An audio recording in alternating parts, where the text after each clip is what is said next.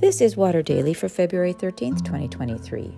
This week we will explore Matthew 17, 1-9, the story of a hike up a mountain that turned into a magical mystery tour.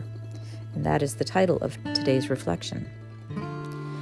Next Sunday, we come to the end of Epiphany, the season of light. And every year in our gospel reading, we go out with the ultimate light show, Jesus being transfigured on a mountain to the amazement of 3 of his closest disciples.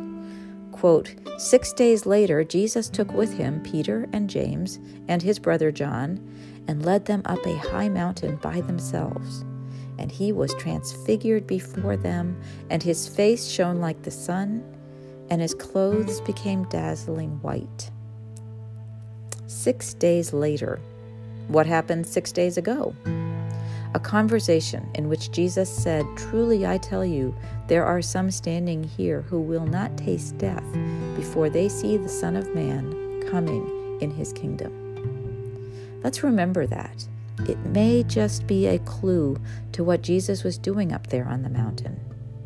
Another clue is the mountain itself.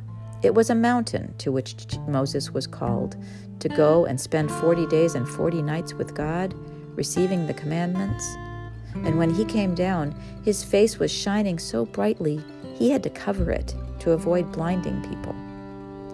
And it was a mountain on which Elijah was told to come out of a cave and see God pass by, not in a whirlwind, nor in an earthquake, nor in fire, but in a sound of sheer silence.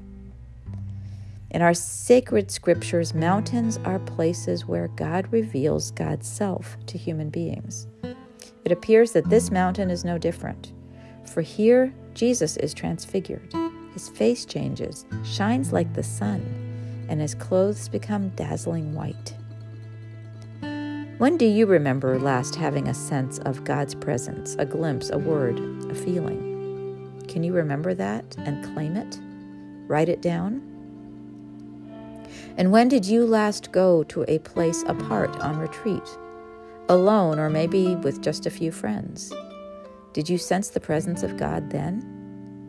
Often when I have taken the time to go apart, God has shown up in mighty ways, not right away, but after a time, at the right time. There might be a coincidence or a confirmation we could not have manufactured.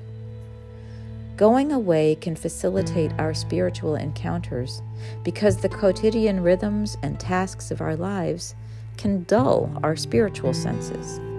If you've never been on retreat, consider planning one. The Spirit also shows up in our daily apart times as we get quiet and open our spirits.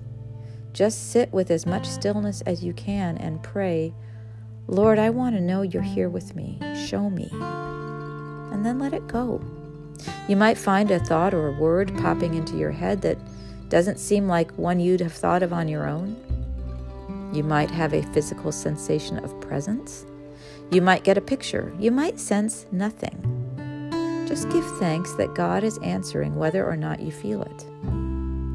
We don't all get Jesus turning radiant bright in front of us. I'm not sure we could take it. We have been promised that he is always with us. That's gift enough.